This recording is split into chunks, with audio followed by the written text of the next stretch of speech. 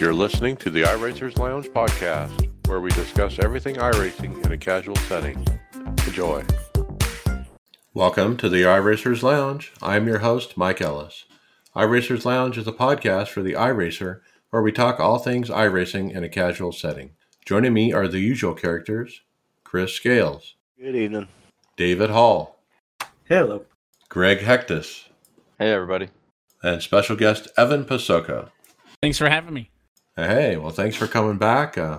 Making a regular thing of this to talk about those Coke races. And of course, we had a great race this week at Richmond.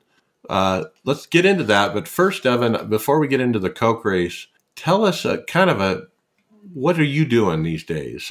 And what are you involved with that has to do with iRacing? Just give us a tidbit about how your life is going. Yeah, so we were just talking before we went on here that we just wrapped up the IMSA iRacing Pro Series broadcast. So I've been taking a look at my schedule. I think the last night that I didn't have anything, aside from Easter Sunday, would have been April the 3rd. So obviously it's the Coke stuff on Tuesday nights, and that's in the broadcast booth. And then Saturday Night Thunder is going to be back this weekend for the Pro Invitational Series. So that'll be, Xfinity and Truck Guys. So I'm in the booth for that on Saturdays. I'm also doing the play-by-play stuff for the Subaru IRX All-Star Invitational Series. So that's every Friday night at 6 Eastern. And then, of course, I do my normal Monday night RSR broadcasts on RaceBot. And on Coke off weeks, it's the replacement series. So, that's kind of the in-the-booth stuff. I'm doing the court stuff on Court Vision in the booth on Wednesdays. So, 2/3 of the nights are taken up in the booth, but I'm also trying to stay busy because iRacing is so busy helping out behind. So I mentioned the IMSA event, obviously not in the booth for that one, but I was a spotter. So basically just helping the broadcast out, locate battles and checking telemetry and pit deltas and all that and kind of feeding it to Drew and everybody back at the office so they kind of know what we should, look at in the broadcasts. And then, when it comes to all of the Fox stuff, I'm managing the TeamSpeak stuff. So a lot of these drivers, the guys who aren't iRacing people, they don't really know how to work TeamSpeak all the time, get their mic set up, get around from different rooms. So I don't want to say I'm the babysitter, but I'm the handler who makes sure that everybody is, if Mike Joy and Jeff Gordon want to talk to somebody, I got to go pull them out of their driver radio channel, give them a mic test, and then get them up into the on-air room, move them back down. So I'll be doing that for IndyCar and for NASCAR for this weekend as well. So just kind of sticking my hand up and volunteering to do, just about anything these days. Wow, that is a busy schedule. And man, do you feel like it's an oversaturation? I mean, I hear that from some NASCAR fans that it's too much, but what do you think?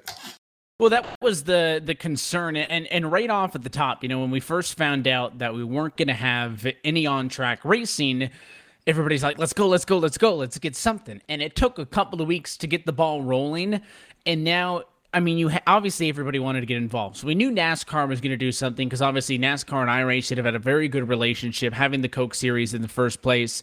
And that's happening. It was super cool to see IndyCar come over, and obviously they're now doing a couple of rounds of the IndyCar iRacing Challenge. And so you have like your demographics or your styles of racing. You got NASCAR, you got IndyCar, you got the World of Outlaws stuff. That has been happening on Dirt Vision and on FS1, and we mixed that up this week for the Wednesday night iRacing, which I also helped out with. But I think that when you take the community events into it as well, because obviously all these companies are calling iRacing, all these different racing series, and being, hey, we want to do something. So I think if you look at it just in the officially sanctioned stuff, you've almost got something for every night of the week, with the 1 or 2 nights off. And I think that's a good number. But obviously the community's itching to get involved. And a lot of these pro drivers who are parts of the community are also getting involved. So the stuff like the E-Truck Series Night in America and the replacement series that I mentioned, if you counted every organized event, I actually have a major iRacing events option on my Google Calendar. And if I click on that, there's like 2 to 6 events a night if you want it. So I think that it all depends on how much you're willing to take in. I think that, NASCAR has their thing. If you're a fan of a specific series, I don't think it's oversaturated, because if you follow IndyCar on social, they're posted about theirs. NASCAR's posted about theirs, and iRacing's kind of sharing the big things. But if you're a person in the community I think I can understand how it feels like there's so much going on, but you don't have to watch everything. I can't watch everything. I would like to, can't do it. I think that, having the option there to watch content if you want it is good. It's something else. I don't think I ever dreamed it would ever be like this. But with the coronavirus thing and everything, and sponsors being involved and TV being involved, and NBC and Fox, and it's really driven it. And it's gotten to this point, like you said, there's content everywhere. If you're a race fan, it's like a dream come true. It is. And obviously, I like driving in a lot of this stuff as well. So watching the IndyCar stuff is like, hey, I should go drive an IndyCar on iRacing. And seeing some of this IMSA stuff we did today, it's like, hey, I should, go drive some GTE cars at Laguna Seca. So for me as well, as I've always been a big NASCAR fan, and I watch IndyCar and F1 and that stuff as well in the real world. But I think that seeing all of these different things is kind of like a racing fan's dream, because honestly, it's exposing me to more racing that the World of Outlaw stuff and some of these other events aren't always easily available on cable TV or online. A lot of it normally is behind a paywall, or you got to go out to the local racetrack, and sometimes it doesn't work with everybody's schedule. So I wouldn't be surprised if there's a lot of folks like me who are getting exposed to, and I think kind of finding out, hey, I like this, to various forms of racing that maybe they didn't closely associate with before. I just got to say, when I saw the IndyCar race at Texas, and the product is the same as the real IndyCar race at Texas, and I'm literally sitting on the edge of my seat, I'm literally holding my breath, and I'm gasping every time, Tony Kanaan and, and these guys are rubbing wheels and stuff. It just amazes me how entertained I was with that race. I was just blown away. Yeah, there's so many ones I got to do, a couple of weeks ago, the throwback kind of Bommarito race where we did IndyCars at Worldwide Technology Raceway, and had a couple of the IndyCar radio guys on the broadcast with me, so that was cool from my perspective, seeing of course the IndyCar guys involved, and kind of on that point that I made about I'm getting exposed to some racing that I may not have followed quite as closely before. I mean, there's some of the IndyCar guys who are doing some of these NASCAR community events. Of course, a couple of the NASCAR guys are now, doing the IndyCar stuff. We saw Dale Jr. do last week. I think Kyle Busch is going to be racing this week at Twin Ring Motegi. So it's nuts. I'll agree with the point that you made a little bit earlier, that I think that when this whole shutdown started and we thought, hey, this could be a big moment for iRacing, our kind of sim racing community, is maybe more people will get to see, what we love and what we enjoy, and maybe they'll like it too. And I think that it's kind of blown way past the amount of attention that we could have expected. Oh, yeah, absolutely. Well, let's get to the best racing of the week so far I saw was the Coke race. So let's jump into it. So we got Richmond. Fairly clean there. I kind of missed the beginning, but looked like it was clean. And then a caution at lap 50. After the cleanup, it was Zielinski, Conti, Overland, and Tian in the top 5. And then shortly after that, Jarl Tian, who we talk about a lot tonight, he spins on lap 60 after Carl Keister barely gets into him. And I think that was kind of the theme of the night was, if you were on the outside and you touched the car on the inside, you're going to the wall. Yeah, and this is something that I was talking with earlier on some NASCAR stuff that we're going to be putting out tomorrow, is that the way Richmond works is it's a fun track, but you do have to fight for the bottom. And you can kind of dare people to kind of bonsai you, because you're going to be going wide down into 1 and down into 2. So that inside line's kind of wide open. And if you get stuck up on the outside, you're going to be trying to pinch down to make it a viable option. Because if you really squeeze, you could stand some sort of a chance. And obviously, you get a little bit of a touch here, and when these cars break sideways with that short track package, you're not really going to have a good opportunity to catch it. So, I mean, there were flashes of great racing. Of course, nobody wanted a 16 caution flag race in a 200-lap event, but I think that there was certainly good racing mixed throughout and provided a lot of drama all the way through. Yeah. And whoever was on the outside in all the incidents throughout the race always seemed to get the bad end of the stick. Lap 85, it was still green. The top 2 kind of broke away a bit. Bobby Zielinski, who was running up there, faded quickly. from the front clear to the back. It wasn't clear why. I think after the race, he indicated he had some overheating problems from some slight damage. Yeah, and we weren't sure, and we saw that there was some front end damage on it, and I think that Justin had mentioned at the time that maybe he's overheating a little bit, and at that point we were really concerned because I mean Bobby had a really good car. He started up in second spot, thought that was going to be the end of his night, and lo and behold, through all the chaos, he actually ended up finishing fourth, so he was able to maintain the points lead, even though at that point it looked like it was going to be an ugly night because. We're still early in the year. So you finished last in one of these, and even for the points lead, you dropped down, 3-4 spots at minimum. So it was a really good recovery. Yeah, and Chris Overland was leading, and I'm sure all the guys on his team were shouting for him. Good to see Chris up front. Jimmy Mullis was also having a great night, and he got around Chris Overland about lap 95 for the lead. And then on 98, caution, Logan Clampett. He was on the outside of a 3 wide kind of thing, but it looked like it might have been net code. And I think we saw a couple of the cautions that could have been net code. And the tough thing as well is I think a lot of those 3 wide incidents is drivers really didn't know they were 3 wide. I mean, Richmond, that racing groove ain't wide enough for 2 cars. It's kind of wide enough for 1.5, 1 3/4, not 2, certainly not 3. So you'd have guys, you mentioned if you're on the outside, you're getting the short end of the stick.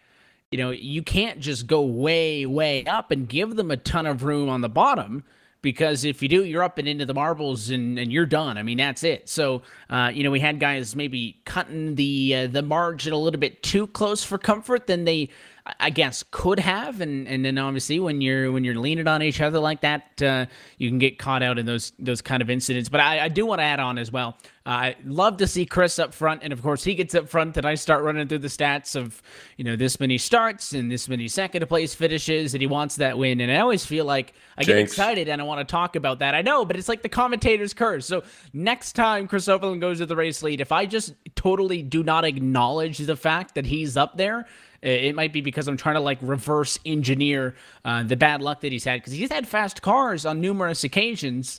And, he's leading at halfway instead of the end. Yeah, go slip angle. All right. Caution lap 112. Garrett Lowe was on the outside, I believe, got tagged by Jeremy Allen. Then back to green. The top 4 was Luza, Wallace, Novak, Schallner. Somewhere right before that, Luza came from, I think, mid-pack up into the top 10. In his interview afterwards, I think he said he wasn't sure how he just got up there, but he just did. And he made me look good after at the start of the night. I thought I was going to look real bad because I have not been doing real well in our little iRacing Esports Network booth fantasy, kind of picking the winners and we're tracking points for that. And, Luza, I just like the numbers, the fact that we had 3 consecutive back-to-back winners at Richmond. And, of course, Luza winning last year. I was like, all right, I like those numbers. Luza's fast. Why not? Does he go for 3 in a row? And then obviously we have to submit these picks a day before. So we don't know qualifying times. We can't look at that hour practice session. And we get in and he's like 37th in qualifying. And I'm like, great, of course. I try to take the safe pick and I'm going to look dumb. And yeah, he drove through the field. He kept it clean. And I think that was the biggest thing. But he had speed the whole time. I think he just messed up his qualifying effort. I was concerned because he wasn't even top 15 in practice. But who knows? Maybe he was putting around and sandbagging a little bit in practice and then just missed the cue because he was fast, and we saw that when he got up front. Oh, yeah, once he got out there. But back to green after that, top 4 was Luza, Wallace, Novak, Schallner. Again, good run for Schallner at that point, and to see him up there. And Zach, too. Zach's been trying to get his year going the right direction. Caution with 54 to go. It was Keegan and Schoenberg. They got into it way in the back. And I think my biggest surprise is, whoa, how is Keegan back there? Yeah, and there was a lot of incidents as well. I would say more than half that were in the back. I mean, we had these points in the night where your race leaders are, kind of breathing down each other's necks. And it's the guys in the back wrecking. And Brian had a tough night and that happens, and it was on. Keegan just didn't have speed. I mean, he started, I think, close to 20th, and he finished outside of the top 20. I mean, he just Didn't have it tonight, which is it's rare for somebody like him, who the last couple of years and this year as well, with a win, 2 poles, and all that we expect to. If he's not running up front, he's still a top 5, top 10 car. They just didn't have it this week. Yeah, and the leader's pit. This is a key point of the race, and Jarl Tien stays out by himself. I think you want to say 16 lap tires or something. And I'm thinking, this guy is nuts. There's no way he's going to hold it. But guess what? He held it for quite a while, actually. Yeah, and at 50 to go, we kind of knew as well, even if Jarl doesn't stay out, you get a yellow with 50 to go at Richmond. Same thing, Bristol.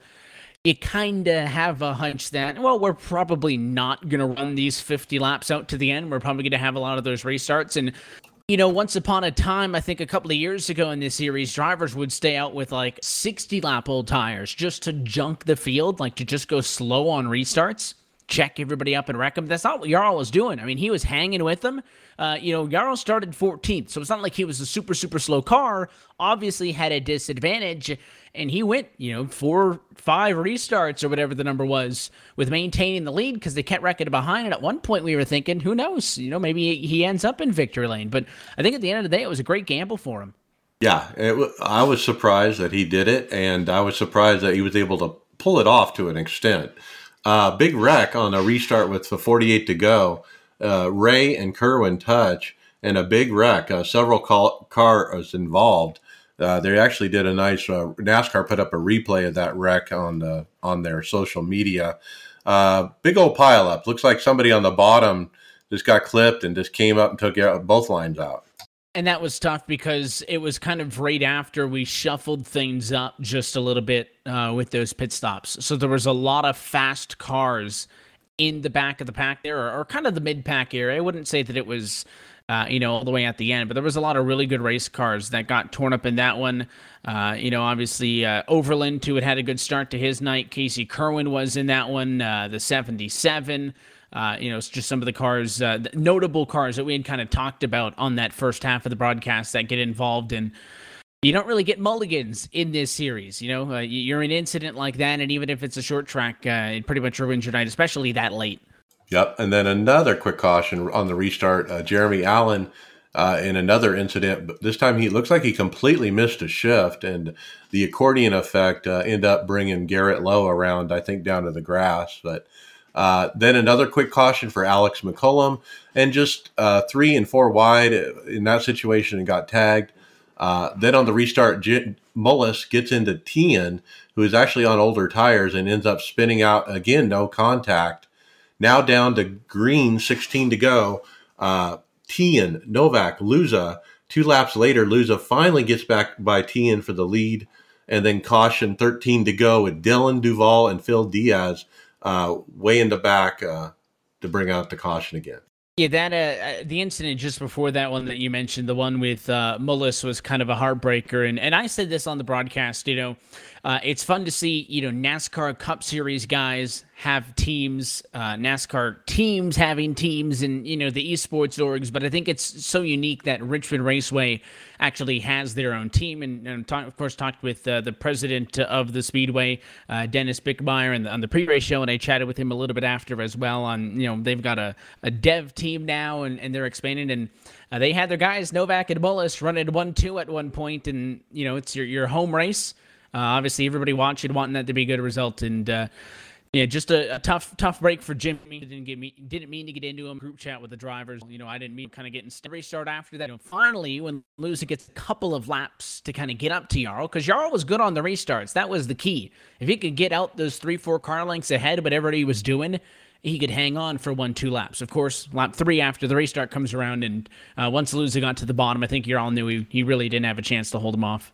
Yeah, and he had the newer tires too. So Conti was hanging in there in the top 5 as well as Lion, and those guys were running good. But back to green, 7 to go. Caution, Alfala involved. He was tagged by Bob Bryant. He had nowhere to go at all. I saw his in-car replay after the race, and it was like he's just driving along, and all of a sudden the car is spun out underneath him.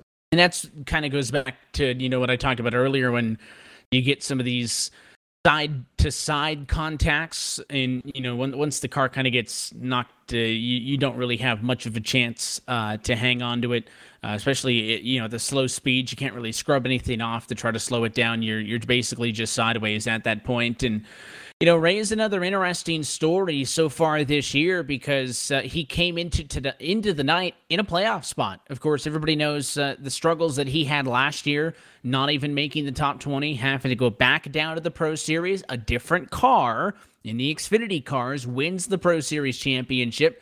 And I'm thinking into the night, hey, he's P8. Is Ray Alfalla back? He's now 15th. He's closer now to being out of the series again than he is to being into the playoffs. And I know we're only 5 weeks in, but again, he lost 7 spots in 1 week. And Chris Overland, who I talked about having a great night, led laps, lost 8 spots in the points. He's down to 31st. I mean, one incident is all it takes to not only derail your race, but, to derail a whole year. Yeah, and I think it all comes down to how competitive this series is. I mean, it's so deep, the talent, and I really believe this is the most competitive series out there, real or on iRacing. Yeah, and we talk about this every year. The stock coming, and the thing I love is because of the relegation. We don't have guys, driving in a car where maybe they don't deserve to. Financials and none of that is has no say in how drivers, I guess, get into the lineup and who sits where. You got to be fast. Yeah, it's performance-based. Yeah, and now, though, and this is the thing that we've talked about a lot, is, the guys that are in the series now, when they started sim racing, I really don't think this was the goal. Even though this series has been around since 2010, it's a hobby, you get good at it, hey, maybe let's run for the DWC. But now there's so many people on the service, not just joining this year, but the last few years, who have watched this series grow, who maybe saw this series on TV last year, and now this is a goal. So we think the Pro Series and Road to Pro is competitive now. Give it another year or two. It's not going to get any easier from this point on. Oh, yeah. It sure will. So restart with 2 to go. It was Luza, Lyon, Conti. Luza got a huge restart and then another yellow from another wreck in the back. And then the second green-white checker attempt, Luza gets another great restart. The battle was for second between Conti and Lyon. Luza wins, man, 3 in a row. Let's go ahead and hear your call to the checker. Is allowing Ryan Luza to pull away. He's won the last 2. He's going to go for 3 in a row in 2020. Ryan Luza, second straight win at Richmond. And he's the guy to beat, right? I'm a nerd of numbers, and that's why I picked him. I think it's not only because of the history of Richmond, who we have now seen for the last 8 years, 4 different drivers go back to back. 13, 14, 15, 16, 17, 18, and now Luza, 19 and 20. But it was the fact that he was going for 3 in a row. He's the first driver to win 3 races in a row in this series since 2013. That's 4 years before he even, started a race in this series. And now he has 15 wins, which is second all-time of the 51 different drivers that have won a race in this championship to Ray Alfalla with 24. I know that's a long way to go, but that's mighty, mighty impressive for the rookie in 2017 who, won the championship at his first time out. He's on fire. And it doesn't matter what car he's in either, too, apparently. Yeah, Kyle Busch of the Coke Series, I want to say. But no, he's on fire. I just stack him up is what I told him. Just keep getting those W's and it'll all work out. Let's talk post-race, a few notes. We did hear from Bobby Zalenski about his overheating, why he dropped from P2 to P39. But I want to say he finished 4th, and I want to say he probably passed more cars than anybody. Yeah, and he also probably got passed by more cars than most people too. He had quite the night, and we touched on it early. The overheating issue and whatever it was to drop to the back. But, we saw Ryan Luza go 37th to the race win. So Bobby getting back in traffic, isn't impossible. But you got to figure he had those issues a good portion into the race. So the speed helped him, but I think a little bit of luck. Because when you get back there into the gross stuff, that's where a lot of the yellows were happening. I guess they don't ask how you did it. It's how many, in terms of wins. And I guess that'll apply to Bobby Zalenski. They don't ask where you were at halfway. They ask where you were at the end. And he gets the good points, maintains the points lead. But Lewis, with those 3 wins now, only 15 points behind him at the very top. Okay.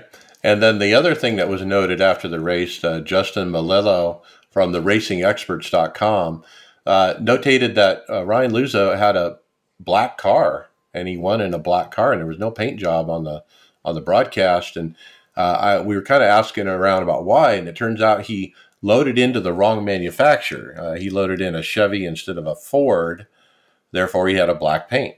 And it's so easy to do that as well on iRacing. If you do, it's funny because I race the Chevy normally, and every time I go into a session and to select of the 3 Cup Series cars, it's never sitting on the Chevy like I chose last time. So I always, and listen, if I choose the wrong car, it doesn't matter. I'm racing hosted. Nobody cares about that. Of course, Williams Esports missed out from a bit of TV time, but I saw in a couple of the post-race articles that people actually went back and just screenshotted that car, kind of did it post-race, a little bit of magic to make it look like that was the car on track. But he didn't mean to load in as a Toyota, but he did. Car was just as fast, though. That's why I said, doesn't matter what he's in, he's fast. So let me ask you this. Is it on the to-do list of all the Coke drivers to load up a paint, to trading paints for every manufacturer, just in case? Well, it's funny because we had this issue the first week of the Pro Invitational Series when that was at Homestead, that one of the drivers participating said that this is the manufacturer I'm going to be running. And then they joined as a different one because they don't have a full-time ride. And I forget who it was. And we're sitting 30 minutes to live on Fox, and this person doesn't have a paint. And, of course, you can't change your car. So we had Cisco, while we're sitting there waiting to go live, throw that paint scheme in the Photoshop, slap it onto a different manufacturer and go. And the thing is, these paints have to be pre-approved. So when the teams and the drivers and, whoever is in charge of that for the respective teams sends it into iRacing, they have to be approved, I think, up to 2 days before. And we don't actually run trading paints. It's all, on the local servers and on your computer for the people who are operating our cameras. So I think maybe the quicker solution is to put a sticky note or a checklist on the monitor and put that as part of your, have your spotter or your crew chief remind you when you load in. Make sure you're in the right car because it's super easy to mess up. I actually just did a set of 3 paints for the Pacific Majors this week for our All-Star event, and they were matching schemes, but the lines don't all line up the same. The cars have slightly different shapes, so that can be tricky trying to pull the paint from one to another. It was tough. I don't know. Cisco had to work some magic, and it's funny because like the Chevy last year, this was a big issue we had. Is obviously we made all these cars and then we updated to the ZL1 1LE, and this was for Coke and for the Pro Invitational, where it was just a new nose, but it changed the front fenders, and then the side skirts on the sides are like bumped down a bit. They don't actually connect to the side panel of the car, and that was a lot of hours that had to go into. You look at the car. Very, very minimal difference Chevy to Chevy, let alone, Chevy to Ford and Ford to Toyota. But hats off to the painters because I know they've been super busy this month. Yep. And then one other note on different paints, the 1 and the 42 in the Coke race, Steve Sheehan and them running iRacing colors. It looks like there was a tweet from Beast Racing indicated they were helping support these drivers who were formerly driving for the Kyle Larson Esports. Yeah, and so they had the iRacing branded Chevys on board, and I'm not sure what the timeline will be, but we'll probably see an official team support for them shortly. Yeah, and we'll get into the Kyle Larson stuff later. Let's look at the points going into your next Coke race. What track we got next? So we're headed out to an exciting one. Obviously this season sees some tracks get dropped year to year, and it kind of fluctuates. And we didn't have this on the calendar last year, but we're going back to Dover and to the Monster Mile. And you think, okay, Bristol, Richmond, and Dover, that's a rough and tough trio right there before we get out to our longest one of the year early in May at Charlotte. But honestly, the last couple of races at Dover have been pretty clean. In 2018, it only had 3 yellows, obviously a mile in length. It's still a scary racetrack to go at on, but you do have a bit more space. And we're looking forward to it. I think the numbers will show that Homestead rolled over to Bristol, rolled over to Richmond. I think are all, consecutively the most viewed online streams of the Coca-Cola series in series history. I don't know the numbers from this Tuesday quite yet, but hopefully less yellows and more excitement. Dover's a fun track. Yeah, and then points, Bobby Zielinski, the leader. Ryan Luza, second, 15 back. Then Keegan Leahy, Garrett Lowe, Nick Ottinger, who's quietly running top 5 in points. Good job for him. One thing that notes out when I look at the points, the one column, average finish. And as I look down the list, we're talking mid-teens, 15th, 17th, 19th, 20th. And what does that tell us? Well, throughout these 5 races, everybody's having bad weeks.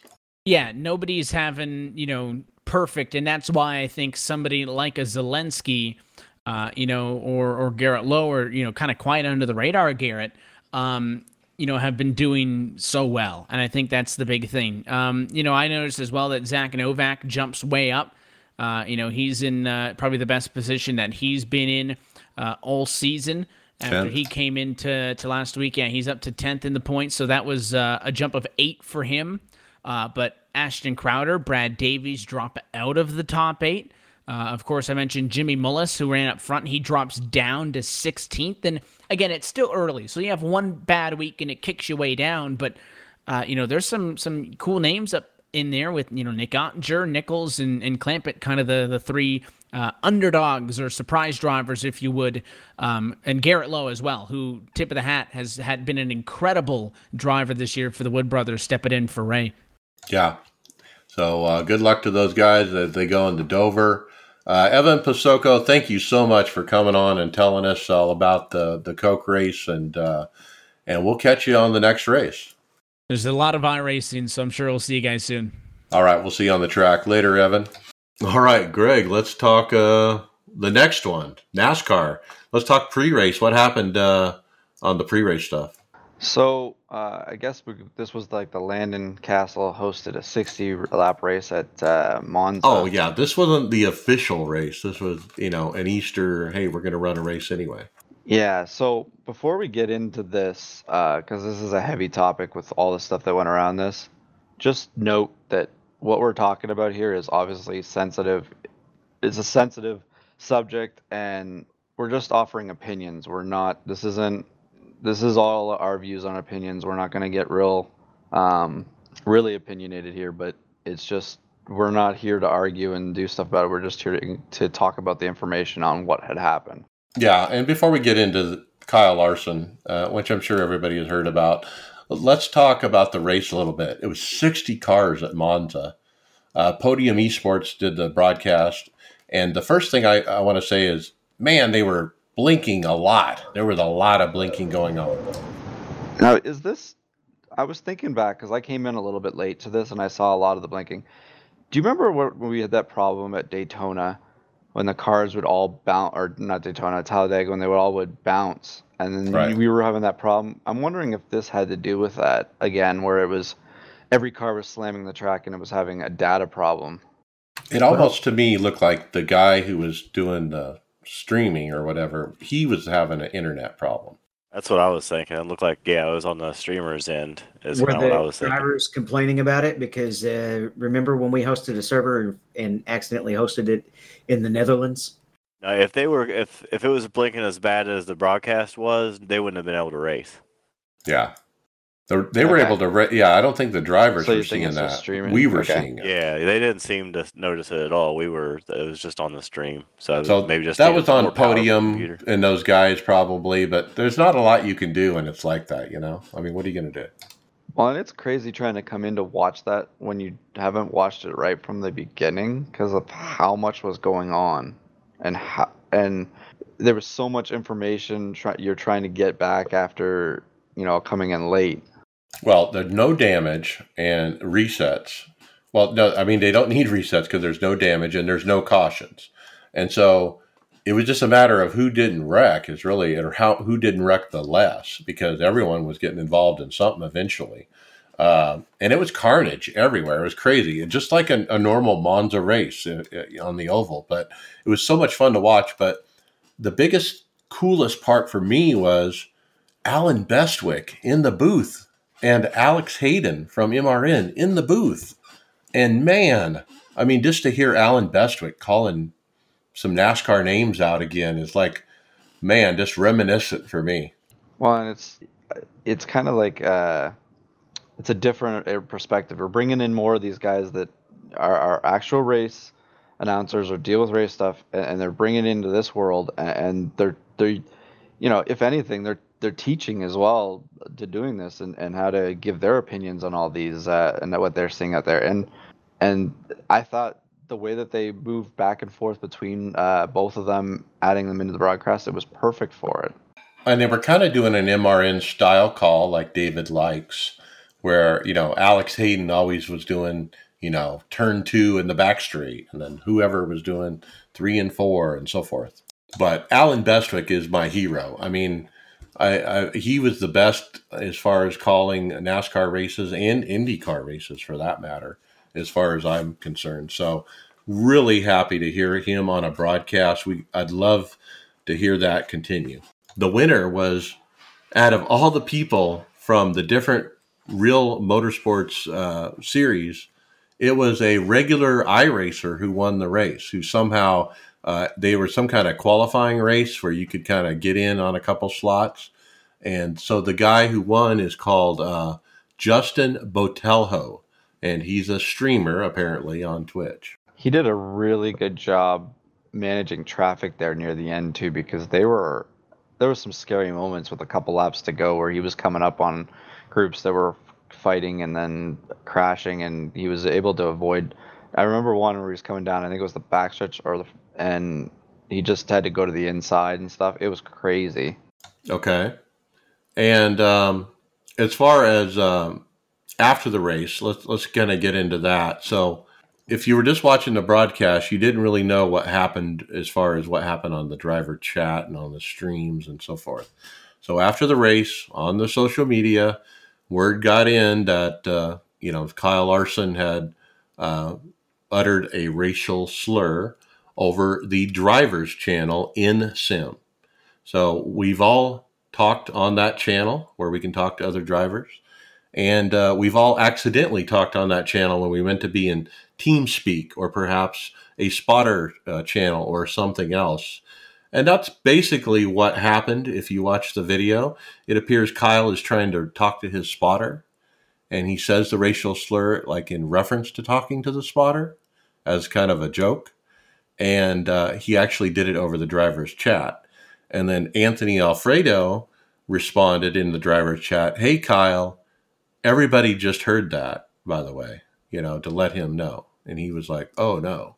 He knew he was kind of done after he did that, from the way it sounds, the aftermath of some of the things that came out later. Well, there's precedent. I mean, Jeremy Clements was suspended as well indefinitely for something similar, that he spoke to a reporter that wasn't even broadcasted. And so for this to be out on the social medias, in video form, and everybody saw it, it was actually trending on Twitter Sunday night. You had mainstream media picking it up, and it just went viral pretty much. And then the aftermath the next day is, first things that were started was he was getting suspended by everything, or his the team, NASCAR, sponsors. And then it took a turn for the worst in the afternoon when one sponsor's dropped, which was his first Credit was the first one I think that went. Then they all did. Credit One. Credit One, sorry, my bad. And then they all just started going, and then that was after he had posted on his Twitter page an apology. You could see in his face he was very emotional about it. He did, in my opinion, he did have regret in what he did. Obviously, this is not a word that should be uttered from anybody on this planet should be uttering that word at all. And he showed remorse from what I can tell from it. And And then after that, it just seemed like his whole world started changing with dropping the sponsors, and they dropped then NASCAR suspended him indefinitely, and then the team the next day fired him. iRacing as well is suspended him indefinitely. Yeah. So let's talk about that specifically. I mean, iRacing put out on social media a message that said they suspended him indefinitely. So first of all, aren't suspensions supposed to be private and not like publicized? Or is this a special circumstance because of the nature of the deal? Well, my question is, okay, yes, he has done this act, this happened, and they're saying indefinitely. When he repairs, like, is he going to get a forgiveness from iRacing eventually to come back like any other one of us? If we said something like that, you get a month off or 2 months off. It's not a permanent ban. It's just indefinite, yeah. No, I think I believe that iRacing would reinstate him if NASCAR reinstates him. So basically, sorry, Chris, go ahead. I was gonna say, I think the World of Outlaws is the only one so far saying he can come back, and they said that they would have him back if he underwent sensitivity training. But I think this, the way it came across, it came out as it wasn't a hateful comment. It was more of an ignorant comment. And I think he is definitely going to learn his lesson through this. I think he'll have a career back. It's just going to take years and years. And yeah, it sucks that he came in iRace, but like you said, I think he'll be able to, after a bit, he'll be able to, ask for forgiveness. Well, and I think it serves a lesson to, even I think in our chat, we've been talking about it all week, but just in general, you don't use words like that and stuff, but you also don't know who's listening. There's so many things being recorded and with the different radio channels, and things can happen where you accidentally press the wrong button, and these guys are professionals, and they're not, I'm going to say they're not you and I mean, they're held into a higher standard. So we were having the argument last week that why Bubba Wallace can lose a sponsor because of something like this, because I think Bubba realized that, they represent that sponsor or anything 24/7. Once they sign on, that's what they get. That's part of their job, and that's why everything started snowballing when the sponsors and NASCAR, their hands were tied. They had to do everything that happened was what had to happen to save their brands and do it all. So let's talk about that just briefly, because I want to go down that road, because the NASCAR fans, their reaction to all this week is very negative, and a lot of them are supportive of Kyle and whatnot. But I just have a problem that our society, that you can lose your job over one word. It shouldn't be like that, but I don't know how we've gotten to this point. But I mean, I wish it wasn't that way. Well, and I'm not, like I said, I want to see him recover and be able to drive again. I don't believe a word and something that you do should define your life. He's a great race car driver. He made a mistake. We all make mistakes. We're all taught to be, we teach our kids that, you can have forgiveness. Not all things can be forgiven very easily, but he made a mistake. He's paying for it. And I think in a couple weeks, months, maybe not saying it'll blow over or people forget about this, but something else will be there, and he will be on the road to recovery, and maybe someone gives him a shot again. But it's such a difficult situation because it's just a word that we all know that word goes back generations, that such a negative word, and it's hard to say it, but it's a word that carries. Don't say it. I'm not saying say. It's a word that carries 500 years of history. Yes, and there's been talks. I don't know if we didn't have covered in this, but Bubba Wallace put it today, which read very well, and it articulated his feelings towards it, because, like he said, he feels like he's a spokesperson because of his ethnicity for it, or his ethnicity. So he seems like he understands that that accidents happen, but he just doesn't know why that this was in anybody's vernacular, and it shouldn't be in anyone's vernacular, right? Yeah. Well, He just, it was a mistake. As a teacher, I've had to get onto kids for the same thing, and I can tell you what's happening. This I don't feel like this was coming from a racist perspective for Kyle. This pop culture, a lot of people brought this up, and it doesn't excuse it. I want to jump out in front and say I'm not saying this is an excuse. This is just a what's happening. A lot of white kids that especially that are growing up in tough situations these days, their music is they listen to African American influenced music. That's what they like to listen to, and it's laced with that word. And everybody says, well, it's okay for Africans to say that to Africans, but those kids that love that music, they're wanting to, they don't want to be a part of that tribe in a way, and they end up trying to use it to try to be cool. And that's how this kind of came off of me. Doesn't mean it's right, but that I know that's kind of what it spawned from. Is just it's coming from the African American R&B, not R&B. I'll get the rap culture likes to use this word. Well, R&B doesn't really go there as much as rap, but they use the word a lot. And there's some good arguments made on why it's kind of like I can call my brother whatever name I want, but if somebody else comes after him, we're going to have a problem. So that's a pretty good justification. But especially some of the younger white kids who don't know the history as well, and they want to use the word just to be cool. They're not actually trying to be racist, but the word does just carry too much historical pain that it really needs to be just stamped out. I think the other troubling fact here, he used the word, but seeing people talk about it on Twitter and all the social media aspects that he's racist. Well, you have no idea what he is. You don't know him. He said a word.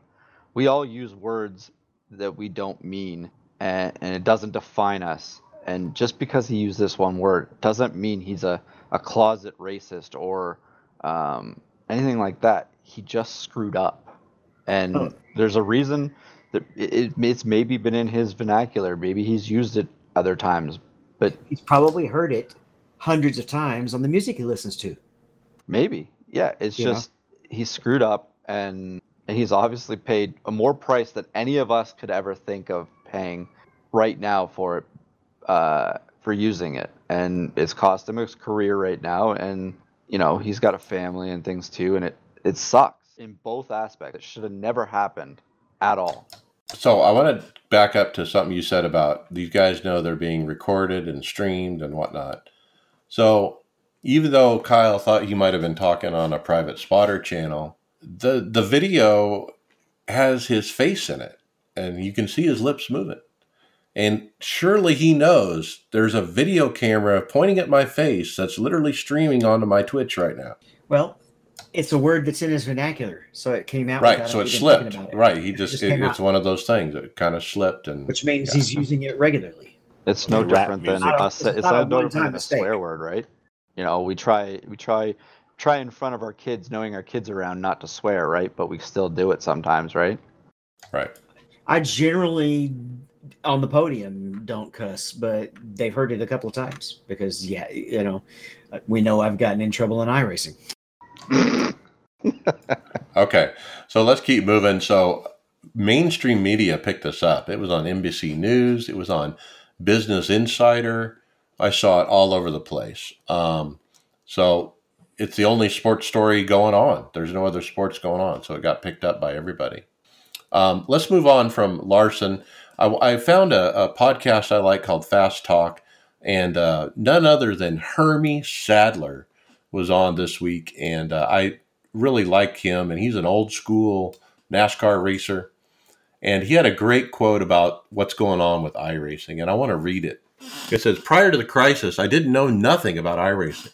we started to see it on TV, and it's all over the internet and all over everywhere. And my brother has got one of those, what do you call it, rigs at his house, and he started doing some of that. So it won't be long. I'll probably be trying to test his machine and see what's up. That I've really enjoyed it, and I've been pleasantly surprised by the entertainment value of it as a way we can still get together virtually and watch racing and talk about racing. And one positive that's coming out of this is I see a lot of younger people in the younger generation not only competing, but talking about racing and iRacing. So maybe on the other side of this coronavirus stuff, when we are able to go back to the racetrack, the younger generation we're trying to reach, maybe we can get them to the racetrack, and that will be an important piece to grow our fan base. Wasn't Elliot just on a show recently as well? Yeah, he was on. Door Bumper Clear. Door Bumper Clear, and he was with William Byron, because William Byron's getting him into it to get his. I think he tested on William Byron's rig to see how it was, and then Elliot got it, and then now Elliot's son has been driving it like every day. He's been saying on his page. Yeah, now Herbie wants to try it, so pretty cool to hear an old timer from NASCAR talk positive about iRacing, especially after the Kyle Larson event that kind of put everything in the negative light. Now, talking about this, just the thought in my head when you read things like this, trying to get the younger generation to the track and doing things like that, do they highlight, like obviously I'm hoping someday down the road that they use the eNASCAR series to go along with the NASCAR series on a weekend somehow. So like the Truck Series is always a Friday night, the Saturday is Xfinity, and the Cup Sunday. Do they run a Thursday night to kind of start off the week or something like that? Like just to do it. Maybe that's where you start involving the generations. Or do we start seeing more of these simulation setups at these tracks to get people doing things with iRacing? Well, the Coke Series already makes a good midweek event, being it's on the Tuesday, whereas the stuff on the weekend needs to be in the weekend for the in-person fans.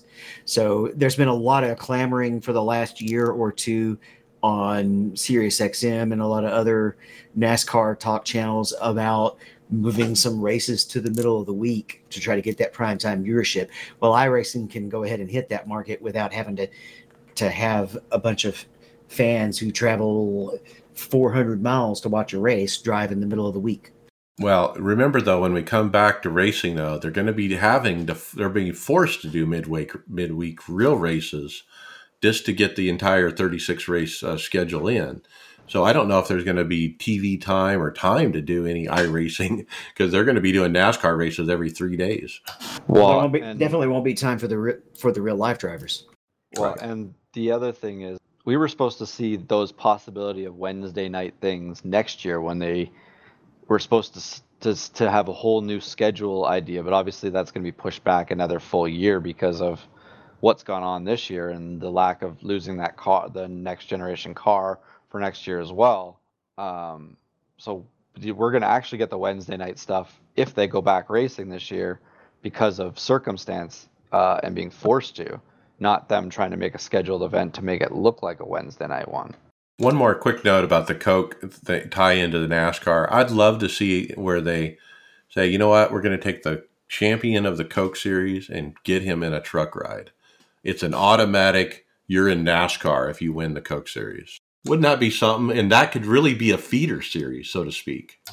The problem is, as well as we all do here, it's driven by money. And if that person doesn't have a way of bringing a sponsor on it, they're not going to put him in the car.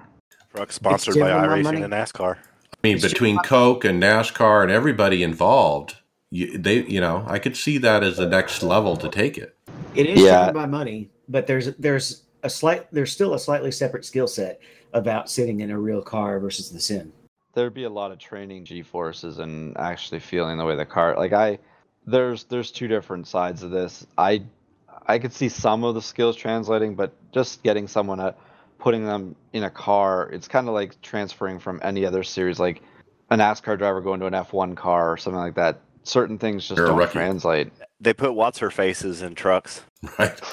I've said any iRacer could do better than what was her name? What's her face? That Oh, yeah. that last girl, the one that was Decker. obviously probably a No. yoga pants but couldn't drive.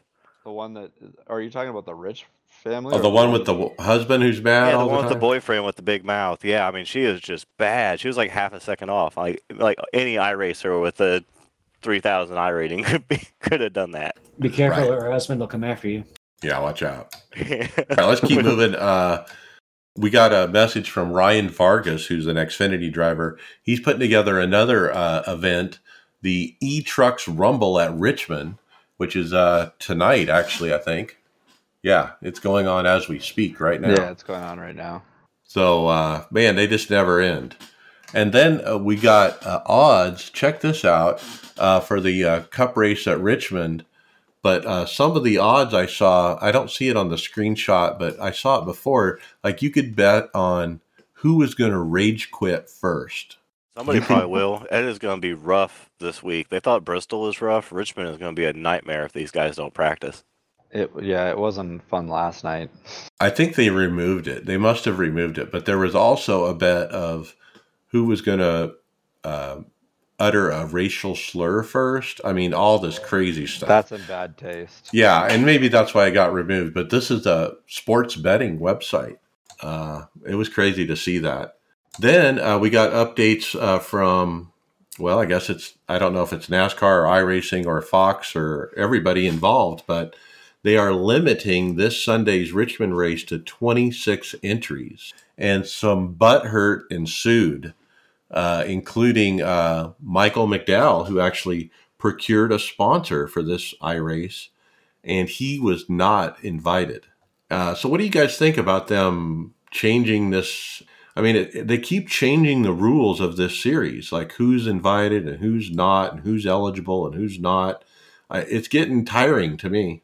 I'd rather have a few short races that went to like a 25 lap, 26 driver race or something like that to give these guys a chance to race their way in, and just do super short races and get the whole thing in within an hour or so. I just don't know why they would even exclude anything. Like, to be honest, who's to say? Do we know what the Michael McDowell sponsorship is? Who's to say that sponsor doesn't all of a sudden latch onto something here in iRacing and want to throw money at iRacing? Why would you turn it away? Does McDowell have a regular Cup ride? Yeah. Yes. Yeah, so it don't make any sense at all. I think all Cup drivers should be eligible. If you're a Cup driver, one of the 40 Cup drivers, you should be in the race. Like, I don't know if we have an entry list or something, but McDowell did make a point that said the 5 least experienced drivers are still in that race. Like, I thought maybe they were cutting some of the stuff out. Like, I had this conversation with you, Mike. I thought they were cutting out some of the things that have gone on in the last couple of weeks, and maybe they're centering out some guys that have been causing some stuff. Well, guess who one of the guys who got cut? Dale Jr. And we figured that might be because of him not being an actual Cup driver, but he'd be the one that draws the most people in general.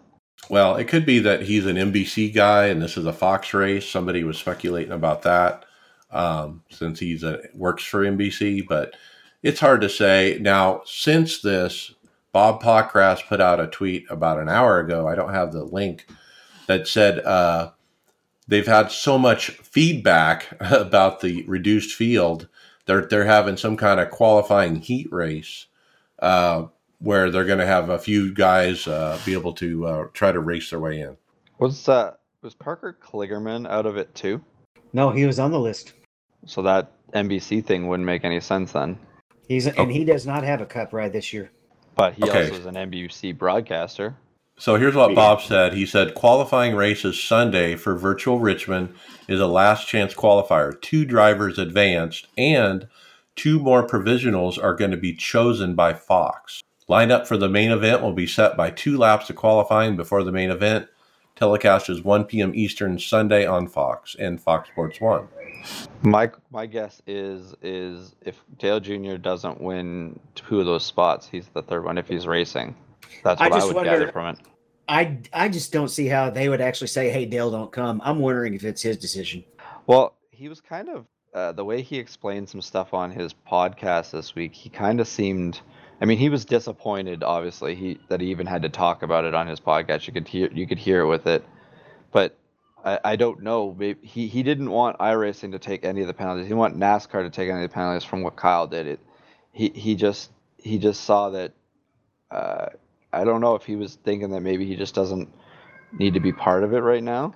Well, that was what I was concerned about Sunday night after all this happened. I was thinking, and it's over.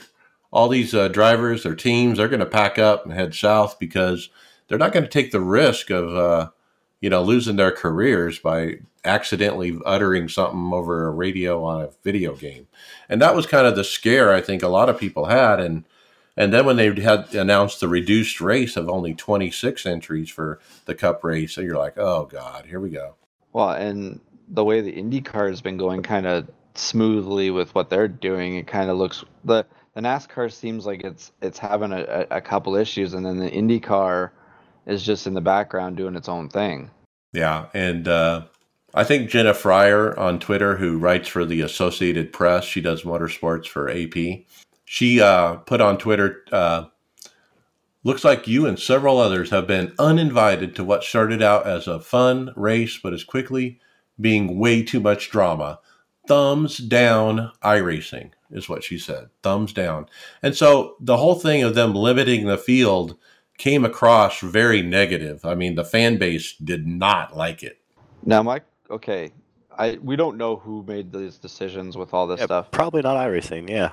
But it's probably Fox. Jenna Fry making that thumbs down iRacing comment, you're coming into our world of racing. Like, this is something that we were doing. Your professional drivers are supposed to be professional drivers, are coming in, bringing media in, and have changed the way that things are going on. But the stuff that's going on is caused by professional drivers. Do we not see the correlation? iRacing is the platform, but there's professional drivers that are screwing up, and they're going, and this is where you got to be afraid iRacing's taking a beating for it for no reason. And that's why maybe iRacing's trying to save themselves with some of this. Is it their decision? Is it NASCAR's? It's so hard to figure it out. But you got to remember, we're not going to play on the NASCAR tracks. They're coming into iRacing stuff. Yeah, but here's the thing. If you go on, I did this. So if you go on NASCAR's Facebook page and you pull up any posts of this week, any post, anything, and you look at the comments, the fans are negative about iRacing. I'm not watching another iRacing. I support Kyle. I can't believe this. And there's so much negativity towards iRacing right now because of what happened. Be careful. Who did nothing. Never gauge opinion on a comment section. Squeaky wheel. That's true. Squeaky keyboard wheel. warriors. It's ugly in those comments, dude. It's real ugly. Those are the guys who are going to be commenting. All the people are like, other than us, most of the people are like, most of the pros are not going to be as fired up to go comment. So, and I pointed out a tweet that I had recognized this week, and I'm not going to talk about it, but there was a professional sports player that posted on his own personal page that he'd like to get in a box or in a UFC ring and kick Kyle Larson's butt. How is that any better than what Larson did? He's not any better. Yeah, that was inappropriate. So you can be a keyboard warrior or a phone warrior all you want, but this doesn't Jenna Fry making those comments, it's easier for her to say that too. She's coming in and she's got at least some content. She could be sitting at home having nothing to talk about.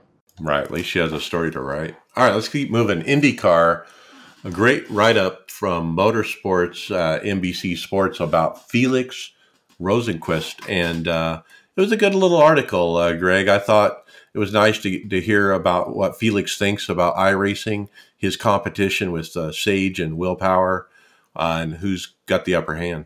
Well, and I took out a little part here where he's kind of feeling, or he feels like when you're sitting around, you're becoming dumb for a while and not doing anything. And for him, his biggest challenge is mentally and how he wants to stay sane. So he's kind of using this as a platform to do it, and he's done a heck of a job already in the couple races that we've gone through for the IndyCar series here.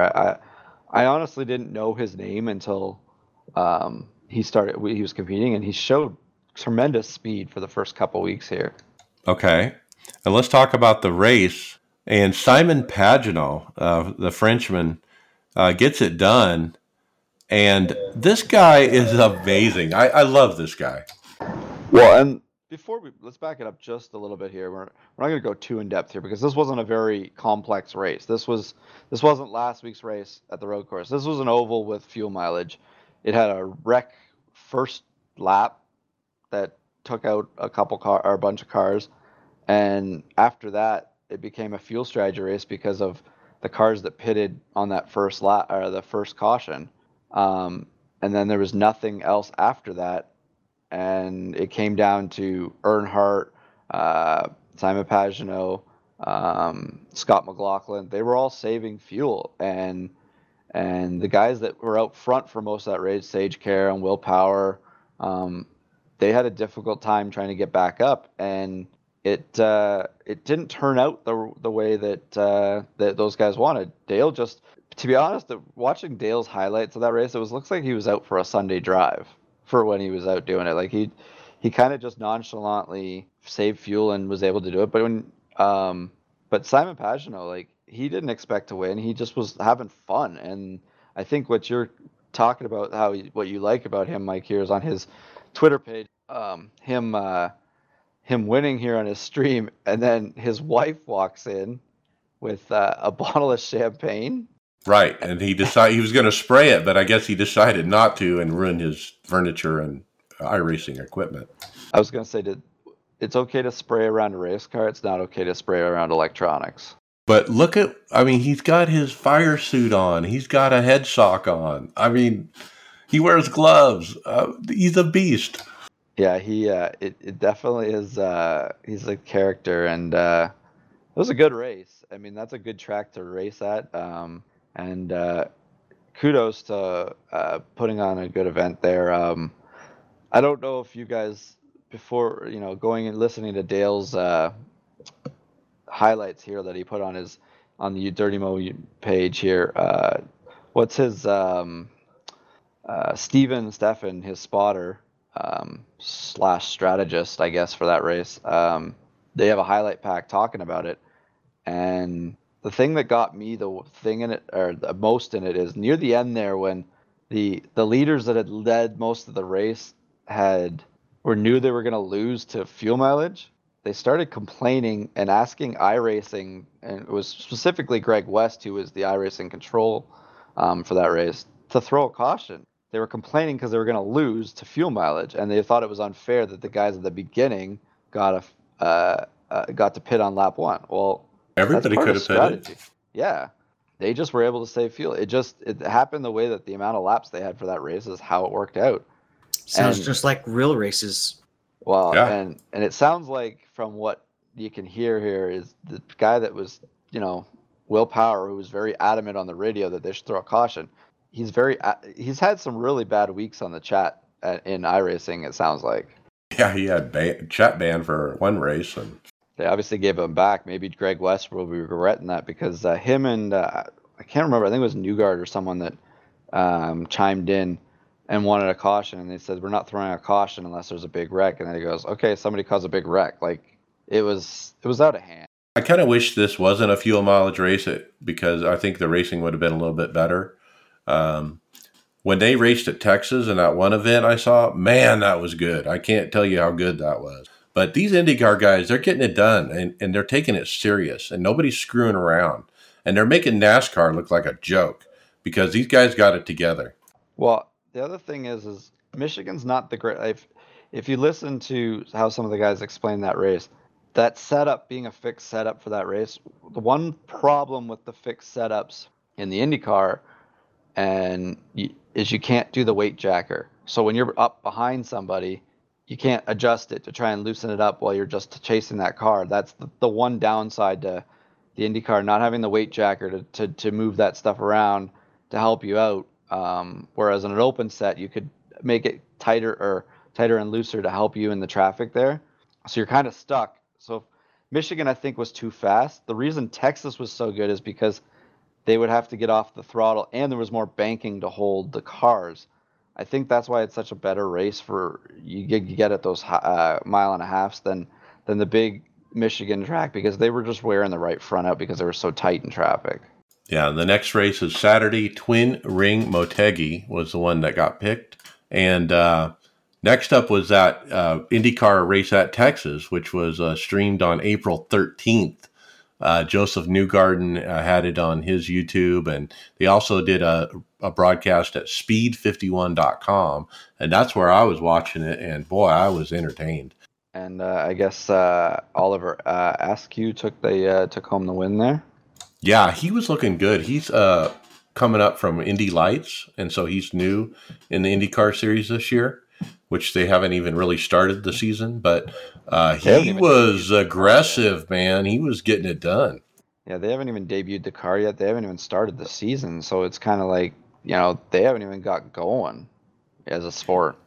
He actually got on the outside of Will Power for the lead, and just had just enough momentum on the outside, which is really tough, to get just in front of him and then come down across Will's nose. He was clear, but not by a hair. And you could tell just by the way Will was driving that Will didn't like it. Which one did you guys get to hear any of the driver chat from these races? Because which one of these was the one that Dale Jr. was talking about in his podcast, where their driver chat was crazy? That was a Michigan race. That was a Michigan race. There's something up with those, the way that they talk in those. I think it's, they're so competitive. The Indy cars are international too. You got to remember that it's international crowd and international drivers too, right? That's what I mean. But was it Will Power that they said was going nuts and was like calling out iRacing wanting cautions for his fuel strategy? Yeah. Now, this last post here that we have for the IndyCar series is probably the guy that I always thought at some point would translate into this as maybe doing the double duty on the IndyCar or the Indianapolis 500 and the Coke 600 weekend, but it looks like Rowdy Kyle Busch is going to be running this weekend at Twin Rig. Awesome. I love the paint job. It's Rowdy energy drink, right? He's really pumping that drink with all the stuff that he's doing. Man, those cars look so good with the little thing over the helmet. What do they call it? Windscreen. Yeah, I love it. It just makes it look really racy. It was the best design, and I'm glad that as a safety precaution, that's where they went. I'm glad they didn't go the F1 way. Okay, let's switch gears. Chris, IROC. Yeah, so Wednesday, well, actually, I race Wednesday night, but then Thursday I always sit down to watch the Wednesday night's racing, and I sat down and expected to see some more of the World of Outlaws stuff that they had shown in the last couple of weeks, but because I hadn't paid much attention to the media, I just hadn't been caught up on stuff, but instead I sat down to these IROC races, which was freaking awesome. Like, it gave me goosebumps. It was so awesome to see. They used all those old IROC paints and had drivers from all different disciplines running a couple of races. The first being the UMP Modifieds at Volusia, and a second in the GTE cars at Lime Rock. And man, what a cool idea. This, when you guys talk about stuff they can do during the week, I know we're going to be racing a lot on Wednesdays, but this is something I'd like to see them doing every single Wednesday, forever. Star-studded lineup, too. Yeah. It's basically kind of like Pacific Majors, except with the big boys. Yeah, exactly what IROC was back then. They had guys from, it was usually a little stock car heavy, but they had guys from everywhere. And then this, you could really get guys from everywhere because they wouldn't have to come in to your country to race. You just hop on the sim and you're racing any car, any track. I mean, the possibilities are endless. Especially the other cool thing they did was most of the guys that were in the first race were in the second race. So you went from a one car track combo to a completely different one, and that was really cool. Yeah, it wasn't traditional stock car IROC. It was dirt modified at Volusia, and then GTE cars at Lime Rock. Yeah, and both of them were great races. Chase Briscoe dominated the first race, the UMP Modifieds at Volusia. Will Power was fast. He was actually coming after Briscoe. I mean, I can't remember, maybe he started his run from maybe fourth or fifth and had ran down Briscoe his big lead, and then a caution came out. So I don't know if Briscoe was saving a bit or if power was just that good once, on old hot tires. But man, it was pretty impressive. He wouldn't have been one of the ones I really expected to be up there. They put Regan Smith in Bowyer's seat this week. It wasn't impressive. He hit everything but the pace car, I think, and that's only because the iRacing pace car is drive-through. But he wrecked Scott Speed in that race, who was one of my picks. My hero, Juan Pablo Montoya, was in the race, and that blew me away. Oh yeah, he was actually pretty impressive too. I mean, he drove that race a lot like he did in NASCAR. I mean, he was really leaning on guys, but he, wasn't wrecking them. Just really aggressive. But he was a lot of fun to watch. Good old jet dryer. Yeah. There was no jet dryers in iRacing, which is awesome. Yeah, Kurt Busch, Ron Capps. I mean, it was a star-studded field for sure. Yeah, and it's so much fun to watch those guys. So really, and most of them did a really good job. I can't, other than Regan, I can't remember one that stood out that was, really Bloomquisting up the show. But then the second race, the GTEs at Lime Rock, Scott Speed won that race, but that was he got Regan Smith right off the start. I can't remember. I think Regan Smith just ran him over like when the field didn't get going. I think maybe Smith spun the tires. I don't know. I remember he caused it, and I think Briscoe was all the way in the back of the field when he made his run, but he ended up driving through all of them. It was a 15-minute timed race, which was interesting to see on there. That was cool and different. But yeah, he earned it on that one. Okay, let's keep moving. What's next? David, the IMSA iRacing Pro Series was just earlier. Evan was just finishing that before he came on. Yeah, we just missed it. I may try to check in on it tomorrow, watch the replay. They're still running, I think, the GTEs only, and they were at Laguna Seca. I'm sure it was an exciting race. I like to drive the GTEs, so I'll give it a follow.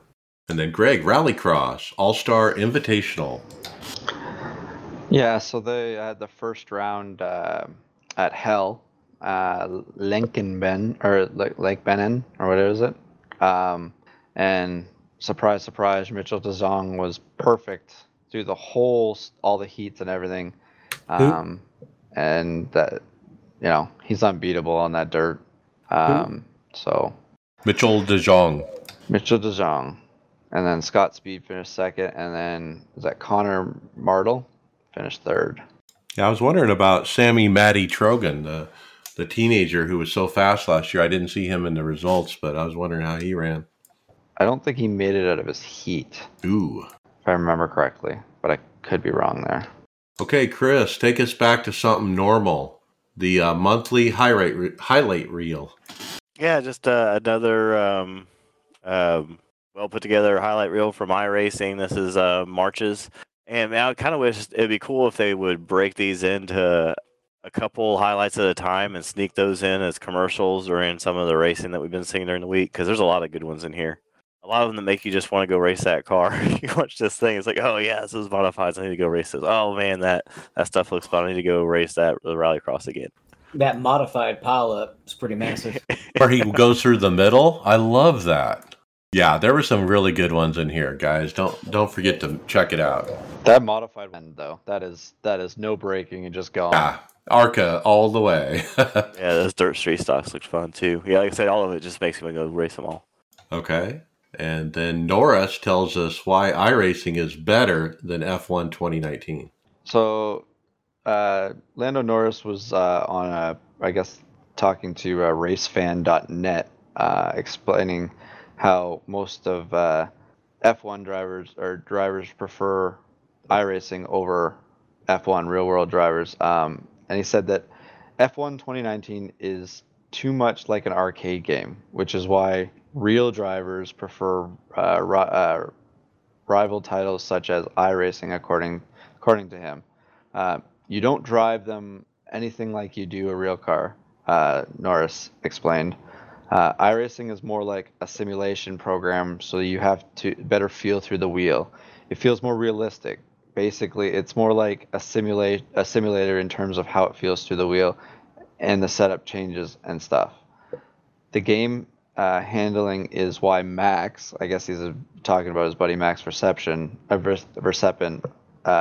doesn't play Sid Norris Verstappen. because sorry, I couldn't speak there, because it's nothing like the actual car, whereas iRacing is a little bit like the actual car. Just a little bit. It's good to it's good to have verification. Obviously, his sponsors and everything like that for F1 and stuff would probably be telling him to use the F1 2019, because obviously that's sanctioned in the F1, and they have been doing racing on it as well. But it's good to hear him talk about iRacing. It's also good. It's also good to hear that Max is. I don't want any part of that. Well, he's been on a whole bunch of different series, and we'll be talking about one of them in a little bit here. I saw him last week at the Glen, I believe, in a Le Mans race. Yeah, he's getting around. Somebody else who's getting around is Chase Briscoe. He won the NBC Sports Esports Short Track Challenge Championship, holding off William Byron at the virtual Martinsville Speedway. And man, he did really well in that IROC event, and then he won this one as well. And then Chris, we got IndyCar taking flight. Yeah, Hold my beer. Yeah, right. Yeah, forum post by Christian Steele. He has a screenshot of him clearing the pylon at Indy and IndyCar, probably by a good couple car lengths. I wish I would have had the whole video to see how he did it, but reading the responses, it looks like it must be a known bug. But if somebody said, now you got to stick the landing, that would have been more impressive. Yeah, I wonder if he's going up or going down. Yeah, Looks like a foul car to me. The question is, if he actually had a beer in the cockpit, how long would it, would the G-forces keep the beer from spilling? It would start spilling as soon as it comes down. I don't think it would until it actually hit, because all of it's being pulled at gravity by the same speed. Okay, next up, iRacing Endurance Series. Hopefully you don't hit the ground too quick on this and kind of approach a more endurance attitude, because you got to go 12 hours. They're doing an over the year 2020 iRacing Endurance Series, and it's coming up starting actually Saturday. It's going to be running the GTE cars, GT3, GT4, and TCR. The first event is in April, and the points will carry over all season, all year, kind of like NIS and the Indianapolis or the IndyCar Racing Series does as well. They're running 4 tracks: Suzuka, Silverstone, Barcelona, and Coda. Get it, guys. I don't think I'm running this, but we might, but I know me and Richie from over at Elite West are running on Saturday. We're doing Road America in Endurance LMS, so I don't know if it'll get in the way of each other. All right, let's keep moving. Quick hit here. iRacing's Instagram page hit 100,000 followers. I thought that was interesting. That's quite a big number. That's it's good to see that milestone. I'm wondering, obviously social media here kind of helped that go. When did you find this, that it went was it just after the weekend? It was 4 days ago.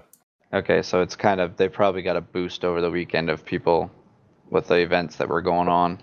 Right, good or bad, right? Good or bad, publicity is still publicity. And Greg, we got our iRacers Lounge previous guest, Dave Cam, doing a video for iRacing. Yeah, he was on his YouTube channel. Dave did a wonderful job explaining of, the easiest way to get out of the rookie class license in the road, and a lot of people don't realize that you could finish dead last in all of those races and still come out and get rid of your rookie license. Like, a lot of people just try and win thinking that's going to do it, but it's the incidents that get you out of it. So he showed a quick race that he did, 15-lap race, and how he just took it easy. He started from the pits, rolled off lightly. He basically just, it looked effortless the way he was going around the track, and he was just ended up gaining positions one after another, and by the end he was racing for the lead again. Obviously Dave's pretty good at with that car, that track and stuff. But no, and he gave a quick tip at the end, which I didn't realize that that's how it worked. But I guess what he was saying is, you go around and complete and come back to the pits.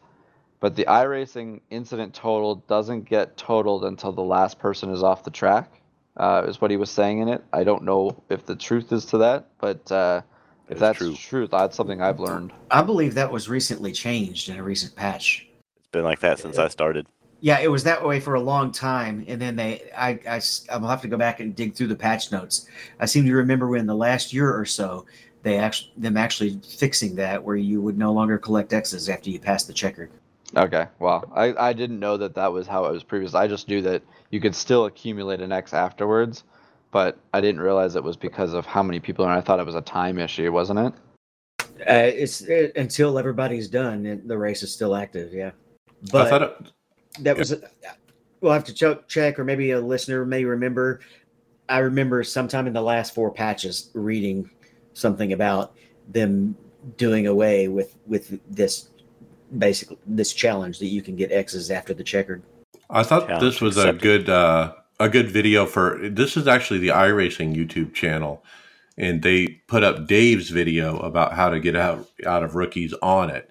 And I think it's the first time I've seen that where they brought up somebody who's like kind of outside of iRacing, to put up some good content. But I think Dave is a perfect choice for this. Might be did they not hire him recently? I could have sworn that he was on their podcast, like that he had done content like this for him, and that they were actually just hiring him. I might be imagining that, but yeah, if not, maybe they should. If not, maybe they should hire him. Yeah, Yeah. maybe if not, it was a premonition. Well, essentially, anytime you're worried about safety rating, if you're really worried about safety rating and you need to boost it up, you simply have to stop worrying about iRating. I just don't get hit. All right, let's keep moving. David, would you buy a lifetime iRacing subscription? No. I don't think I would either. Why would you buy a lifetime of anything that's not guaranteed? At any point, we lease all this stuff. At any point, they could just say that the service is done tomorrow, and they don't have to give any of it back. Right. And what incentive would they have to continue driving the new content if it wasn't based on subscription?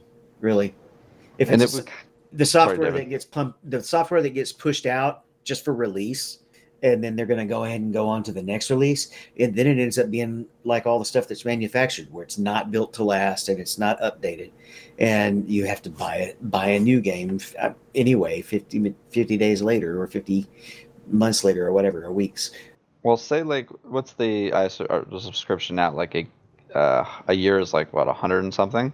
So say they make the lifetime one like $1,000. Like just hypothetically, okay, you buy a lifetime thing for $1,000. Okay, that's 10 years technically, or just under 10 years. It's not plausible it's not smart business for iRacing to do it that way either. Right. Because then they're 500. losing out on money. I'll give you 500. They need Okay. the money to trickle in, not come in all at once, right? Well, then I'm sure there's tax code implications there as well. It was just a hypothetical somebody put in the forums. He was speculating, hey, $5,000, lifetime membership. I don't think I would do it because you can't guarantee they'll be here 10 years from now, One thing that they could do though with some of that money they brought in is hire a new position, Mike. Yeah, so they got some help wanted out of the Boston office, a senior 3D car artist / assistant outsource manager. It's a unique opportunity to participate in the creation of artwork for the sim and also guide the work of others. You'll be working on creating race car 3D models, and another large part will be involving helping our car art director manage the process of outsourcing the graphical work. So that sounds like a good position to have. So they'll be designing the cars that might need to go into this next topic, right, Chris? Yeah, next tweet from Dale Jr.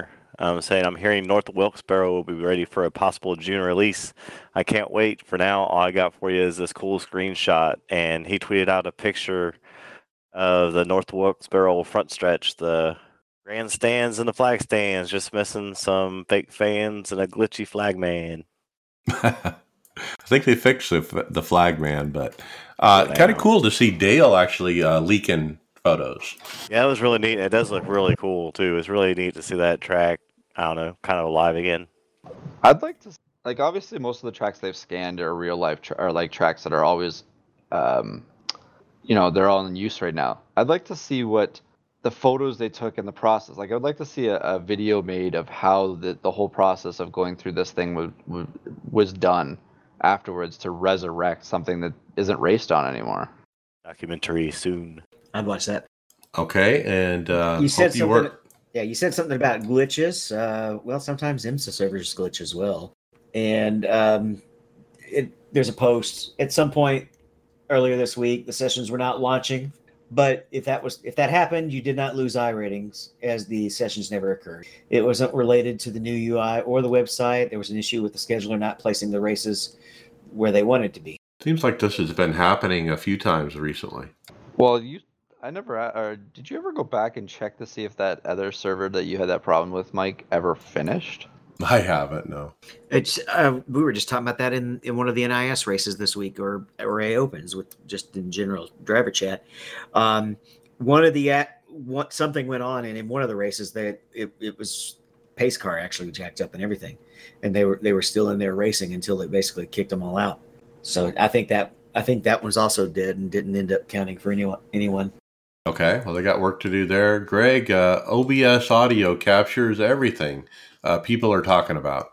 Wow, this has probably become more of a topic since the incident on the weekend, but Chris A. Walker kind of posted up about that. He was wondering if there's a way to isolate certain things to play, because he's using his headset, and OBS takes whatever's in your headset and translates it through. But is there a way to take out programs that are running in the background, like TeamSpeak and Caps and things like that? And I was actually by this too, because I got to find a way to. I use my headset and have all the spotter and all that stuff pumped through, and it goes into my OBS. But I'd like to take our TeamSpeak out because of obviously incidents that happen and things like that. Nobody needs to hear what some of the things we talk about on our TeamSpeak and stuff like that. Especially you. The Voicemeeter Banana is a product, I guess, that they're talking about here, and he was just asking everybody's opinion on it to do it. So I don't know the outcome of what they were talking about here. I don't know if he ever actually tried much of it, but I'm going to look into this and see how it works. It's Well, good.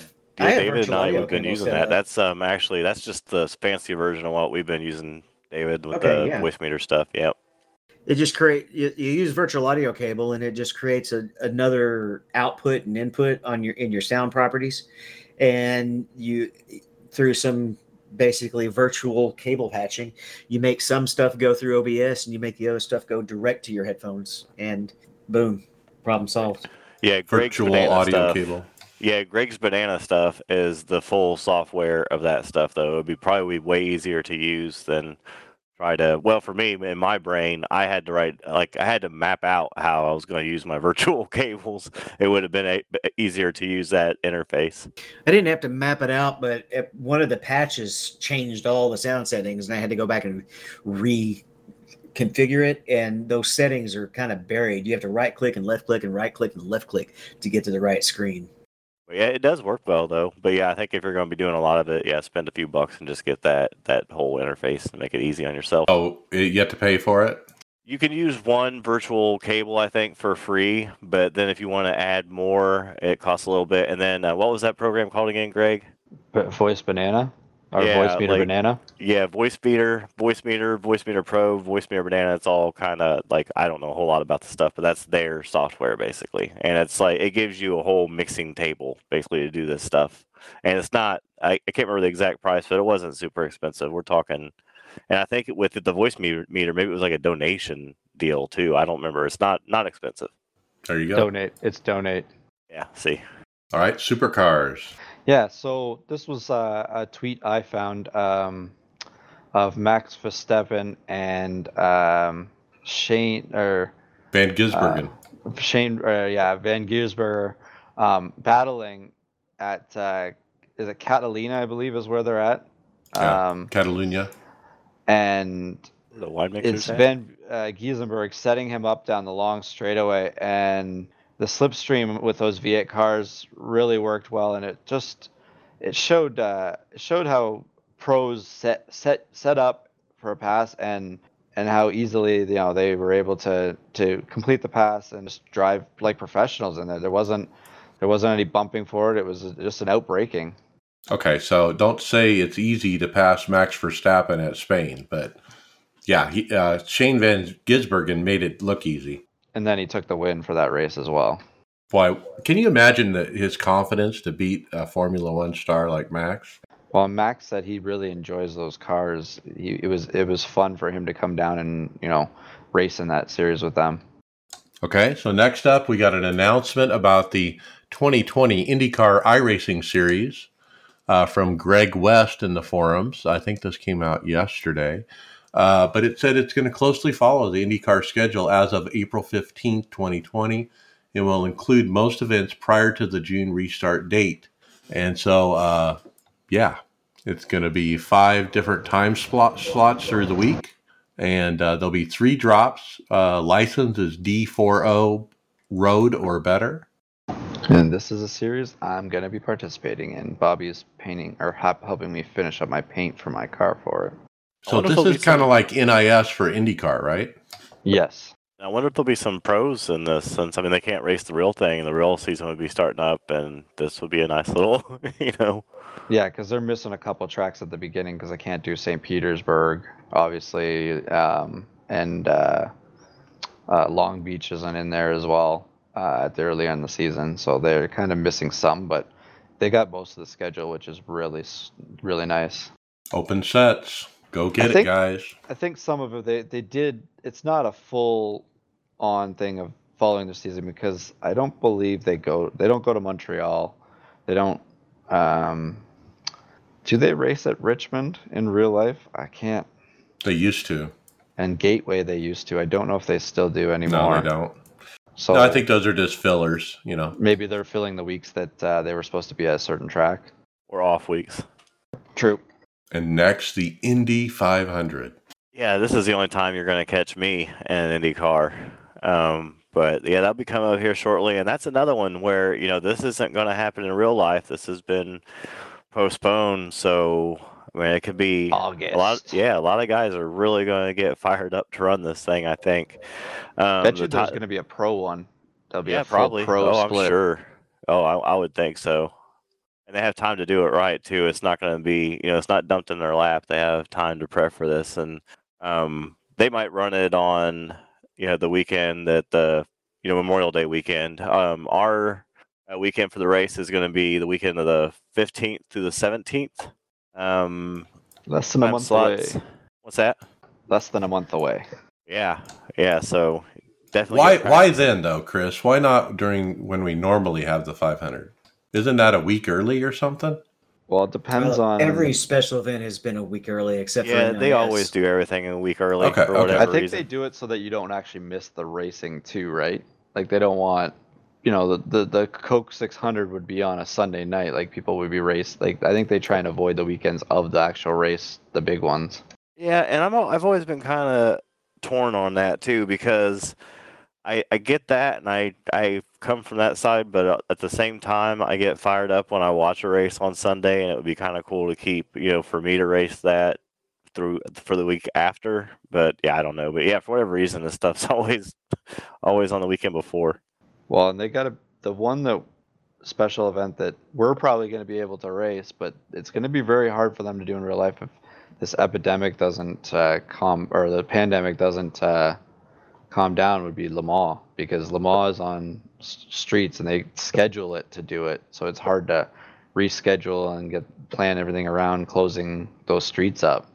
Yeah, good point. Yeah, there's a lot of opportunities to run this one, the Indy 500. There'll be a race Friday at 9 p.m. and Saturday 2 races, one at 9 a.m. and one at 1 p.m. and then a race Sunday morning at 9 a.m. and open to a D 4.0 or basically a C license and a full-length race. So get practicing. It's going to be a long one. Let's see if I can defend my 2 years in a row finishing second.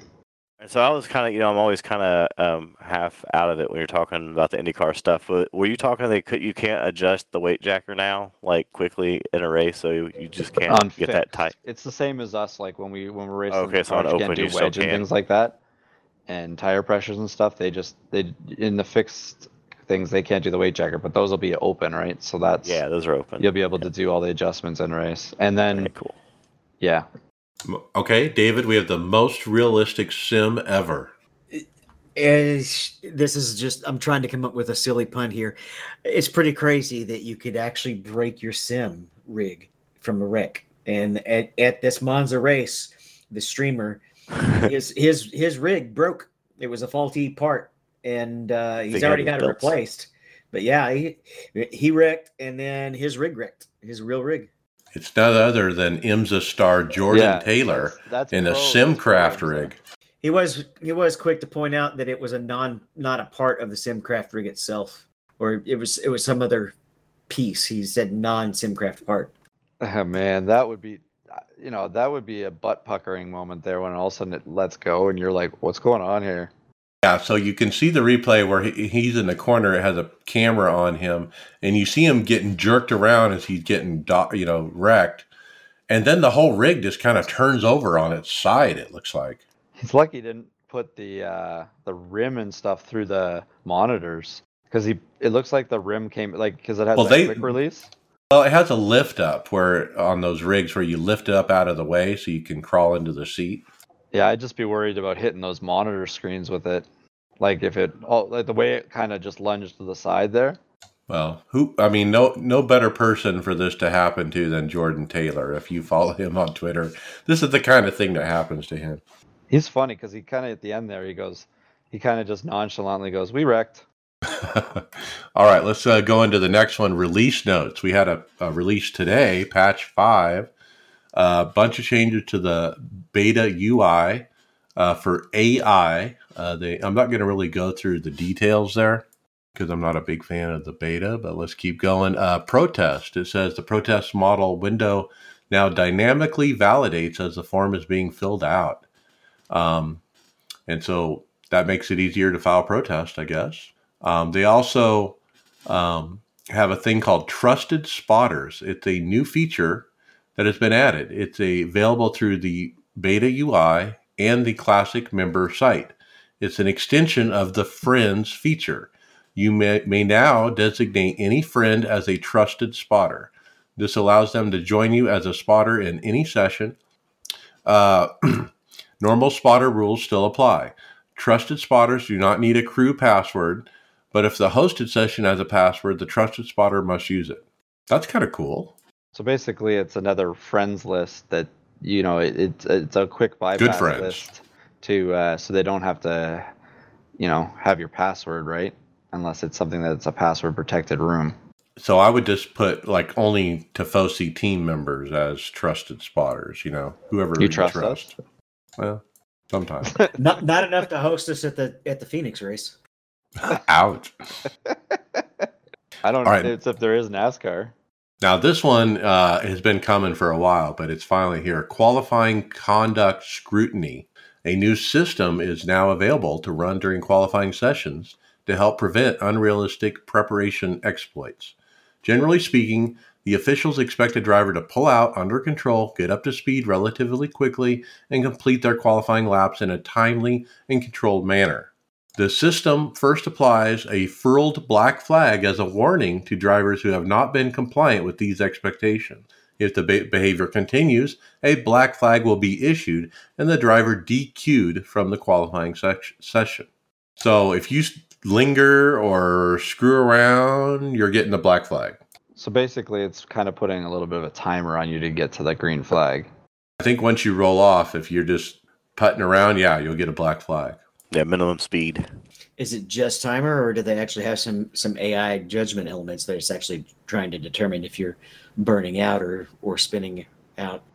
It doesn't say, and I think they don't say it specifically, so you don't know what the criteria is. Because I'm wondering what happens if you accidentally spin it off pit road, then quick reset or something. Does that count? There's going to be a whole bunch of things here we're going to learn pretty quickly with it.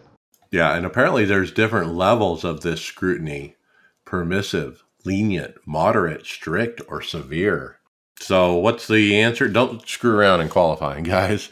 All right, let's see what else they had here. Some race control stuff. 2 new admin controls. for controlling the timing of the start of a race. You can do a grid set, space in, which is how many minutes the countdown timer is on grid. That's kind of cool. Let's see what else. They fixed the cautions do not count, and they fixed a problem with the IndyCar pit stops, and several audio sounds have been adjusted. A lot of the cars, little adjustments in drafting and different things. They did not. The first thing I looked for in the cars was whether or not they rolled back the 919 nerf, and the answer is no. And notice Richmond and Talladega have some graphical updates for the upcoming races, obviously. Talladega says additional foam barriers have been added and some advertisements have been updated. I wonder if they're having a little bit more time to do, in some ways, to do some of these patches because they're not able to actually go anywhere to do any scans. And so it's shifted their focus a little. All right. Now, in the interest of time, we're actually going to skip hardware software. Let's go into podcast housekeeping. Don't forget to email me at iRacersLounge@gmail.com your story ideas. It's been great getting links from listeners about that. It's very helpful. Take 2 seconds and send me a link, guys, and we're glad to have the help. Don't forget we're on Performance Motorsports Network on their 24/7 Motorsports channel. Check them out. Now, let's jump to results. Let's finish up the week here. Wednesday Open, David Hall, P20. Yeah, I just had this over-aggressive guy. He rear-ended me into the guy in front of me going on a restart, going into turn one. And then after doing that, dove under me and hooked me and wrecked me. And it was just a nightmare trying to get back to a decent finish after that. The set was good. I just didn't get to use it. Yeah, and he was blaming you for the wreck, if I recall. He never said a word. Couldn't get an answer. And then Greg, you got P18. Should have been top 5. Yeah, that race was, we had a long green flag run for almost 70 laps, and I kind of I was really, really loose off the corner. I know you were playing probably about the same, we had about the same issue with the way that setup was, Mike, and I started adjusting on it, and I started moving forward, and after we did that long green flag run, it was just caution after caution, and I was getting involved in a lot of stuff, and I don't even know what happened. Like when I got to the point where it hands out a black flag for how many incidents you had, I was like, I can't even believe I'm here already. But there was a lot of contacts that shouldn't have been 4Xs, but I ended up ending that race by having 24 of 25 incidents, and I was pretty disappointed with that. I'll take the P18. I just don't know what happened with those incidents. It was a bad race, and I'm hoping I got some ideas for tomorrow night's race, so working on that still. Yeah, I had a horrible race. I mean, it was pretty good going for a while there, but then it was a do not finish. I got caught up in other people's wrecks, just like you were saying. I wasn't even involved. It was like they were in front of me, and I couldn't miss it. 3 different times, and then it blew up on me, so I couldn't finish. Tom Drilling, he got P24, said he got wrecked early, couldn't make up the 6 laps. I fell down to repair the car. Nick Williams got a P21. He got up to P15, but got collected by 2 cars to my right, bouncing off the turn 2 wall. Learned a lot of info for Friday night and felt good for no practice. Tony Rochette, P35. Wrecked out by passing a lap car as he bounced off the wall and put me in the wall on lap 25. Boy, he can't catch a break. And then Chris, you wrecked out too. Yeah, I was in the same race as Greg, and yeah, it was weird because we had a really nice green flag run there at the beginning, and we were starting to talk fuel, and then we had a caution, and it was just one after the other, but nobody was getting wrecked out. Just wrecked, and so it was just the same thing over and over, just caution after another, and eventually I got one that I didn't survive. Okay, and then David, you were able to run today, P18 top split. Good run. Yeah, I had a faster car, but had a caution in front early where I thought all the cars went low, so I was going high. It was slowed down mostly. But something happened on the track still too. The car in front of me slammed on the brakes, and I tagged him. It was only 12 seconds of damage, but it caused me to overheat for the rest of the race. All right, and then Tom Drilling ran. He got his P5, maybe light at the end of the tunnel, and my slide in the NIS is done. First top 5 with the team, pretty happy. Good job, Tom. And with that, let's jump to final thoughts. Chris Scales. We missed a result. What do we miss? I got a few things down in the official series, actually. Oh, that's right. Greg, you've been doing Rallycross.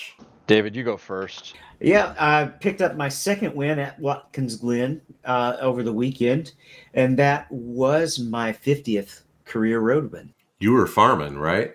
Man, I was just getting so many good finishes there. It was a popular track, being the Glen. A lot of people running there, a lot of people running the LMP, and I'm not as good as the super fast guys there, but I was better than a lot. And every race, I was either I was at the top of a lower split, or I was finishing really well, even with some of what we call the aliens in there, and I gained like 500 I rating. Get it while you can. And then, Greg, you were farming as well. Yeah, I was having fun in the IRX Rallycross series, and man, it's kind of like I was saying there earlier, though. Like when you see a car, I was watching some of the Rallycross race, and it's like I want to do that, and so I hopped in the other day after painting what I think is one of my better paint jobs of cars that I have here, and started racing, and I've got 3 wins in 8 races, and I'm doing pretty good on the rally side, so I'm gonna keep doing it as much as I can. I'm actually signed up for the one in a couple minutes here to go after the podcast. Go stack them up, man. Let's get you out of rookie. All right, now final Already thoughts. out of rookie. Oh, okay, there you go. Chris Scales. I want to thank Tony Groves real quick. He hasn't been on the podcast. But work's been busy for him as a pimp in Canada, in Corona. But work's been busy, but he's still been helping out in the background with the podcast and getting the script ready for us and stuff. So I want to appreciate him and remind people of the iRacers Lounge Aftermath so they don't get mad at me again. Not this week, but next for the Aftermath, right? Yep, you can download it always from everywhere. Listen to the old ones. Yeah, thanks to Tony. The show notes, guys, you can get that in the description of the podcast. There's a link. And Tony and Chris, they do a great job cleaning up my chicken scratches that I kind of put in there throughout the week to make it look presentable for everybody. So thank you to both you guys for working on that. All right, Greg Hectus, final thought. I'm just really enjoying the rally part of it. I felt a lot better with the cup race this week. I'm better on these short tracks with braking zones and stuff, so I can't wait for the NIS tomorrow night. Yeah, so you want to come watch me race tomorrow? I'm at twitch.tv/frozen cactus, frozen with 2 O's, cactus with 2 K's, and just trying to have fun now. I'm kind of just enjoying some of these different series. Okay, David Hall, final thought. My Twitch stream is a little easier to spell. It's twitch.tv/mixmage. Come on there, chat with me. I need action, especially when I'm at the road courses and there's those long straights or the Caution Fest, that is Richmond. Maybe you can debate with him if that was his fault or someone else's fault. That's come up quite a few times, especially actually that happened in the race where I got dumped by one of the pros. Several of y'all looked at it, and one of my viewers actually jumped in and looked at it immediately because I had 8 minutes of repairs, I think. And we went back and watched the replay, and he was like, yeah, he just ran right through you twice. All right, there you go.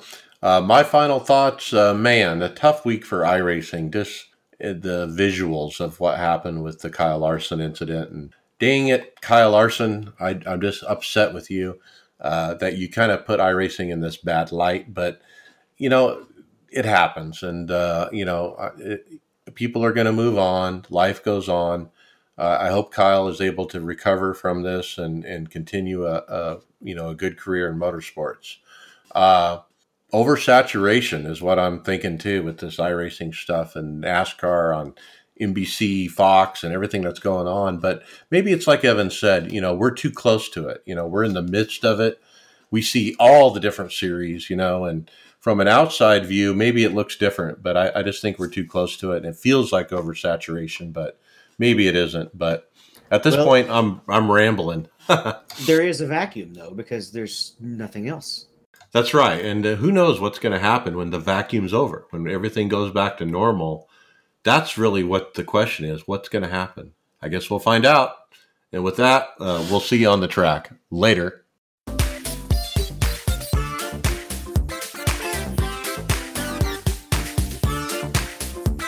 Thank you for listening to the iRacers Lounge podcast. Make sure to go subscribe to us on iTunes, SoundCloud, or Google Play, Facebook, and Twitter. See you on the track.